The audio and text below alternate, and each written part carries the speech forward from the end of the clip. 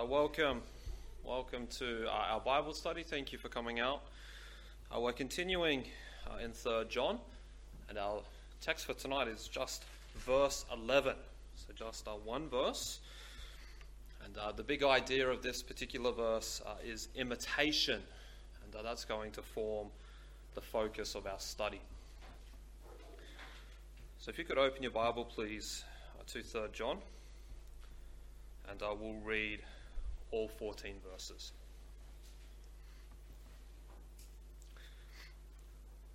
The elder unto the well-beloved Gaius, whom I love in the truth.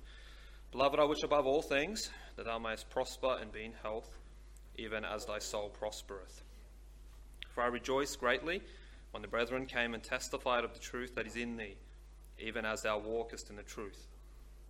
I have no greater joy than to hear that my children walk in truth. Beloved, thou doest faithfully whatsoever thou doest to the brethren and to strangers, which have borne witness of thy charity before the church, whom if thou bring forward on their journey after a godly sort, thou shalt do well. Because that for his name's sake they went forth, taking nothing of the Gentiles. We therefore ought to receive such, that we might be fellow helpers to the truth. I wrote unto the church, but Diotrephes, who loveth to have the preeminence among them, receiveth us not. Wherefore, if I come, I will remember his deeds which he doeth, prating against us with malicious words, and not content therewith, neither doth he himself receive the brethren, and forbiddeth them that would, and casteth them out of the church. Beloved, follow not that which is evil, but that which is good. He that doeth good is of God, but he that doeth evil hath not seen God.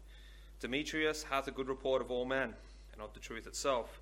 Yea, and we also bear record, and ye know that our record is true. I had many things to write, but I will not with ink and pen write unto thee. But I trust I shall shortly see thee, and we shall speak face to face. Peace be to thee. Our friends salute thee. Greet the friends by name. Amen. Now let's pray. Father, thank you for your revelation to us as found in the Scriptures. And we believe that the Bible is sufficient. We believe that it's necessary. We believe in its power. And we ask that you would help us to be still and quiet in the inner man. Help us to be teachable and responsive as we sit under the teaching of your word. Please help me as a teacher. May I know the filling of the Spirit. We ask this in Jesus' name. Amen.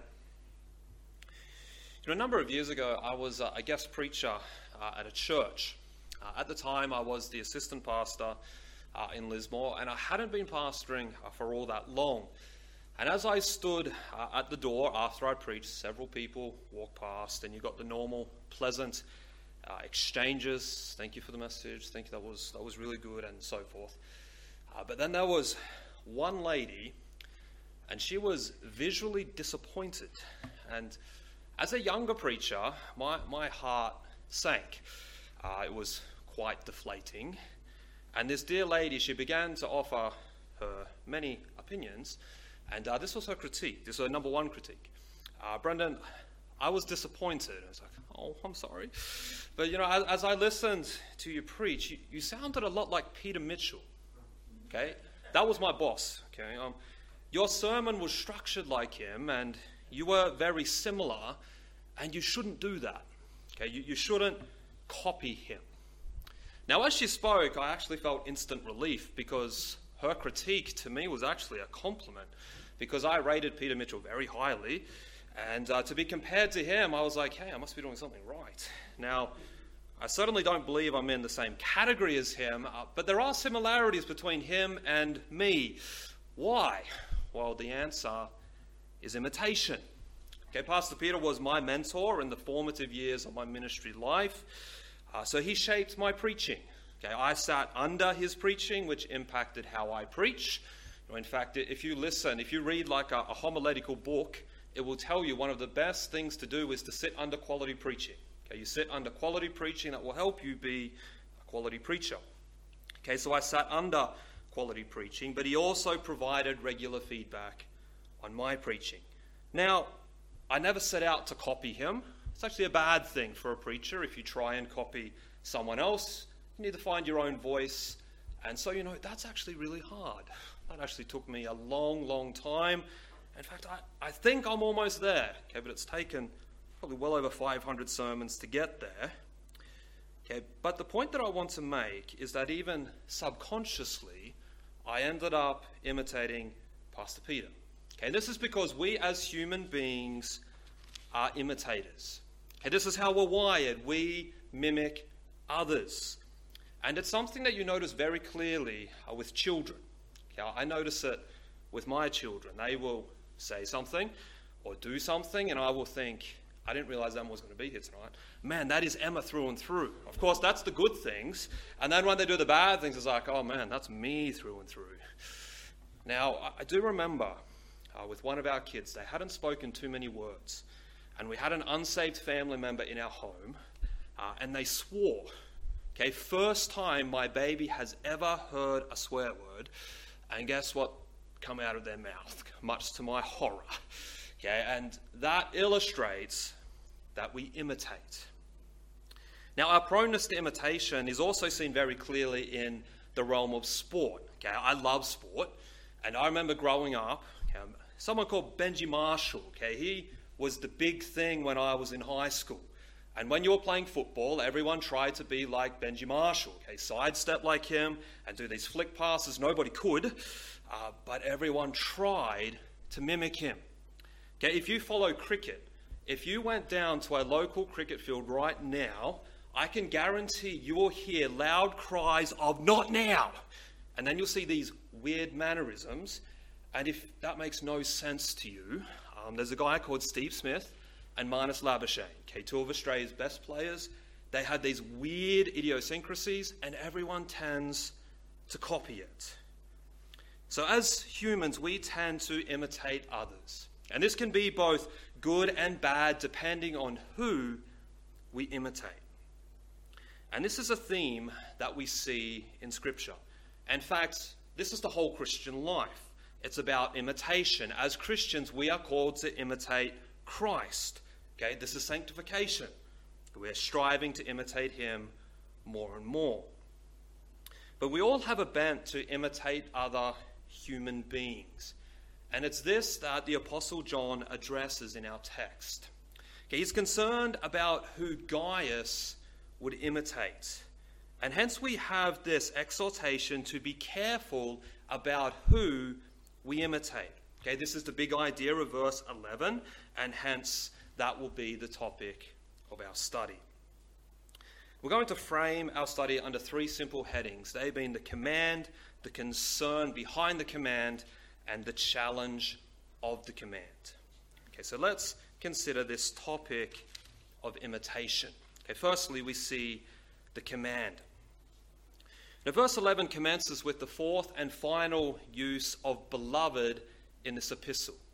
And to this term of endearment in this verse, it acts as a transition. So John returns to address Gaius personally, okay, after briefly digressing to confront Diotrephes. Okay, the letter, it commences by talking to Gaius, then it speaks to Diotrephes, and now it comes back to Gaius. Now, what is significant about this particular instruction to Gaius is that in verse 11, this is the first command and only one of two in this entire epistle. Okay, the verb follow is in the imperative mood, which means it is a command. And it comes from the Greek word mimos, okay, which is where we get our English word mimic. Okay, and follow means to imitate, to pattern oneself after, to resemble, or to mimic. And this exact Greek word, it's only used in 3 other places in the New Testament. And I'd like to share these references with you. It helps us to understand this term. 2 Thessalonians 3:7 says, "For yourselves know how ye ought to follow us," okay, there's the word, "for we have behaved not ourselves disorderly among you." So here Paul puts himself and his fellow missionaries forward as an example to imitate. Okay, so their behavior, it could be mimicked by the folk in the congregation. The next use is also in the same chapter, 2 Thessalonians 3:9. It says, "Not because we have not power, but to make ourselves an example unto you to follow us. So here Paul is saying, okay, we labored with our own hands, not because we didn't have the right to demand support from you. Okay, that they were apostles. The church, okay, should have supported them. They could have demanded that. But instead of that, okay, they worked with their hands, and they did this in order to be an example to imitate, because laziness was an issue in this particular church. And then the third reference is Hebrews 13:7, which says, "Remember them which have the rule over you, who have spoken unto you the word of God, whose faith follow, considering the end of their conversation." Okay, this particular verse is speaking about pastors, and okay, we as pastors are to have a faith or a walk with God that is worthy of imitation. So the use of this term elsewhere shows that imitating people and behavior is what is in mind. And although that's not stated directly in our text, it's more of a general statement. Okay, don't follow evil, but follow good. It certainly has people and behavior in mind. So John is instructing Gaius to be wary about who and what he's emulating. And it's instructive that, okay, the command here, it doesn't say don't imitate at all. Okay, because that would be impossible. Everybody is an imitator. Okay, it's natural for us to look to other people to model or copy them. Okay, that this is how we're designed, and this can be incredibly beneficial if we have chosen a good model to copy. And this is the apostle's point. Okay, he challenges Gaius to avoid imitating evil. And then he says, but. Okay, it's a Greek word, alla. This tells us this is a strong contrast. Okay, don't imitate evil, but imitate good. Now, we could understand this very broadly and generally. Okay, so we should avoid copying those who are characterized by evil and fleshly attitudes, and strive to mimic those who are characterized by godly and spiritual attitudes and actions. Okay, so there's the general principle. But it seems in this context that John is more narrow in his primary meaning. Okay, it seems likely that he has the issue of hospitality being extended to the visiting preachers in mind. Okay, this has been the central theme throughout this epistle. Okay, so refusing to extend hospitality is a form of evil behavior, and receiving them is a form of good behavior. So that seems to be what John has in mind. So try and imagine two different pictures. Okay, so Gaius is taking an art class and he's being taught how to draw. And Gaius is going to draw a picture by copying one of these two pictures. Okay, he has a choice to make. Will he copy from the good picture, or will he copy from the evil picture? Okay, he will choose one, and hence he needed to choose wisely. And this reveals a lot about us as mankind. Okay, we are prone to imitate others. Okay, that there is somebody who has shaped or is shaping who we are and how we act. Okay, the attitudes of others can and does colour and change our own. Okay, and this is okay, providing we've chosen the right people to imitate. Okay, good examples will have a positive impact, whereas negative examples will have a corrosive impact. And hence the logic behind the command in the text is that one needs to ensure that good examples are imitated. And we need to understand that, okay, this need never ceases. Okay, the verb here is in the present tense, meaning this is a continuous action. It's ongoing. So John exhorts Gaius to persistently pursue emulating good and not evil. And the message to us is that throughout our entire life, we need to continually imitate good and not evil. And this is something that we need to regularly assess in our life. It's a helpful spiritual health check question. Okay, who am I imitating? Who am I trying to be like? Okay, is that someone who I should be emulating? Because here's an interesting point. We tend to speak to teenagers and even young adults, a lot about the company they keep and who they're aspiring to be like. And rightly so, that's a particular vulnerability at that stage of life. But the thing is, imitation doesn't cease once you reach 30. It's not like you reach 30 and that danger disappears. Because Gaius, he's not a teenager. So this is a word for us for all the days of our lives. We will be emulating someone. The attitudes and actions of others will be impacting and shaping us. And hence, like Gaius is exhorted, we need to ensure that we are imitating good and not evil.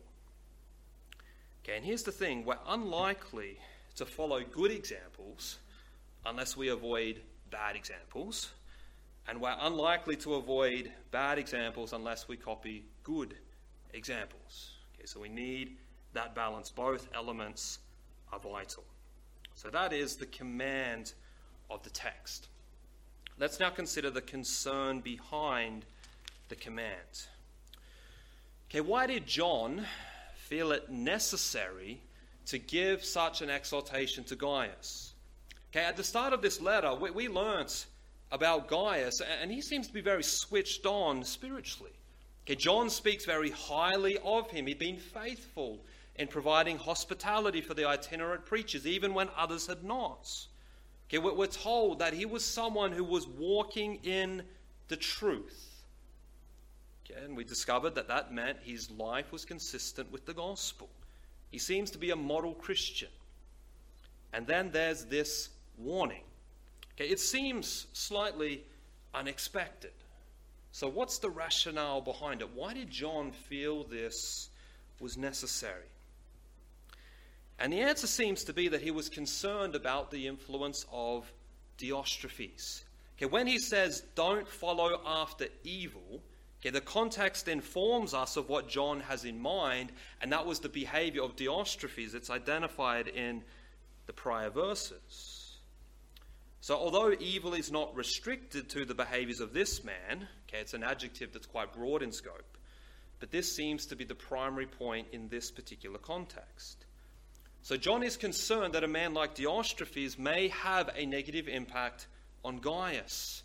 We could say there's some sanctified anxiety that Gaius may be overawed and wrongly influenced by this self-absorbed leader. And we read in verse 10 that Diotrephes was going about enforcing his personal views, and he was rather ruthless with those who refused to conform. You booted him out of the church. And it's likely that this man was quite eloquent and persuasive, so there was a real danger for even a spiritual man like Gaius. And this is a good reminder for us that no matter where we're at in our sanctification journey, it doesn't matter how much progress we've made, we are still susceptible to bad influences and sin in general. Why ever we remain unglorified, the flesh is still active. And although we can overcome it, we can have victory over sin, there is a real susceptibility that we possess to sin. We're vulnerable to temptation, and we're on very dangerous ground when we think, there's no way I'll ever do that again. I will never, ever be tempted like that. We can very easily become proud. And we need to remember Paul's warning in 1 Corinthians 10. Verse 12 says, wherefore let him that thinketh he standeth take heed lest he fall. And this is calling us to remember that we are vulnerable. This was true even for someone like Gaius. And it was this concern that prompted the personal counsel from John. He was concerned that Gaius could be influenced by Diotrephes and be tempted to do the wrong thing. But the concern of John is magnified in the closing statement of the verse. The first statement of verse 11, it could stand by itself and it would make the point quite clear. It could say, beloved, follow not that which is evil, but that which is good. That's a clear and concise summary of the counsel that John thought was necessary to offer. But he doesn't stop there. He adds, he that doeth good is of God, but he that doeth evil hath not seen God. Okay, and this really intensifies the concern. And what it's saying is that the one who does good, that is evidence that he belongs to God, whereas the one that is doing evil is giving evidence that they've never seen God. In other words, that they don't belong to God. Okay, the idea being that new birth or conversion will affect one's behavior. Okay, saving faith will change you. As has famously been said, the faith that doesn't change a man hasn't saved a man. Okay, so true saving faith will be proven, or it will be evidenced by works. Okay, it's not the works that saves, okay, but the works are the proof of faith. Now, a key interpretive point in this verse is that both of the verbs are in the present tense. That means a continuous action. So it's not saying that an unsaved person can never do anything good, nor does it mean a Christian can never do anything evil. But the point is that the Christian's life will be characterized by good and not evil. Okay, there will be spiritual fruit if one is in the Spirit.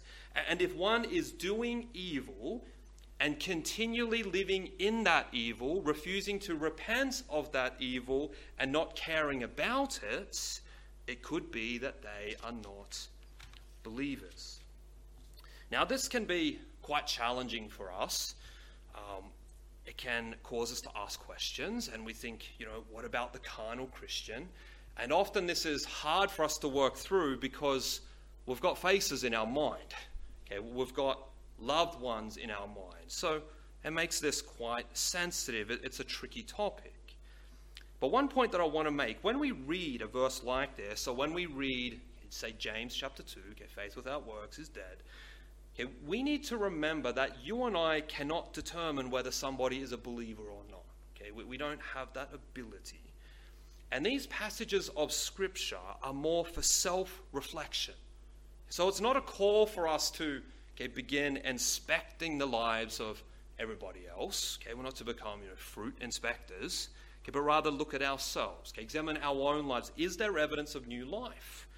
Am I overcoming sin? Am I becoming more and more like Christ? Is the fruit of the Spirit present? Is my life more good or more evil? I think self-reflection is the primary intention.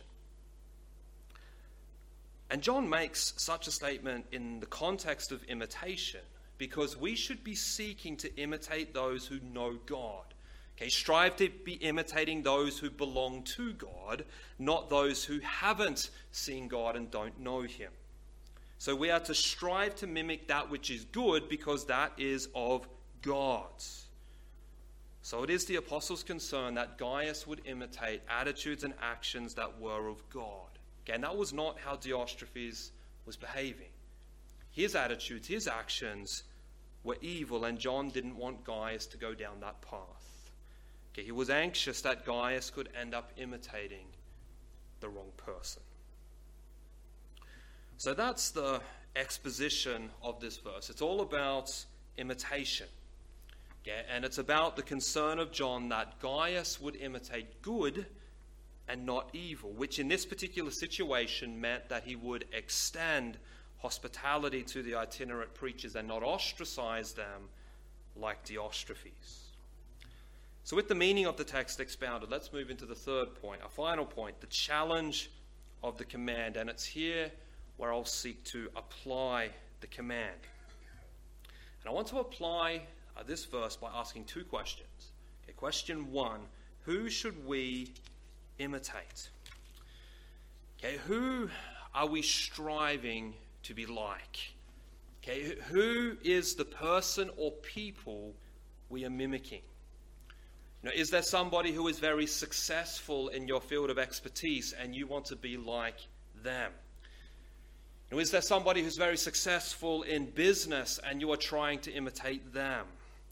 Is there somebody who lives a certain lifestyle and all that you want is that lifestyle? Is there a person that you try and dress like, act like, and talk like? Okay, who is that person or persons in your life? Who are you looking to imitate? Now to change the question just slightly. Who should we imitate?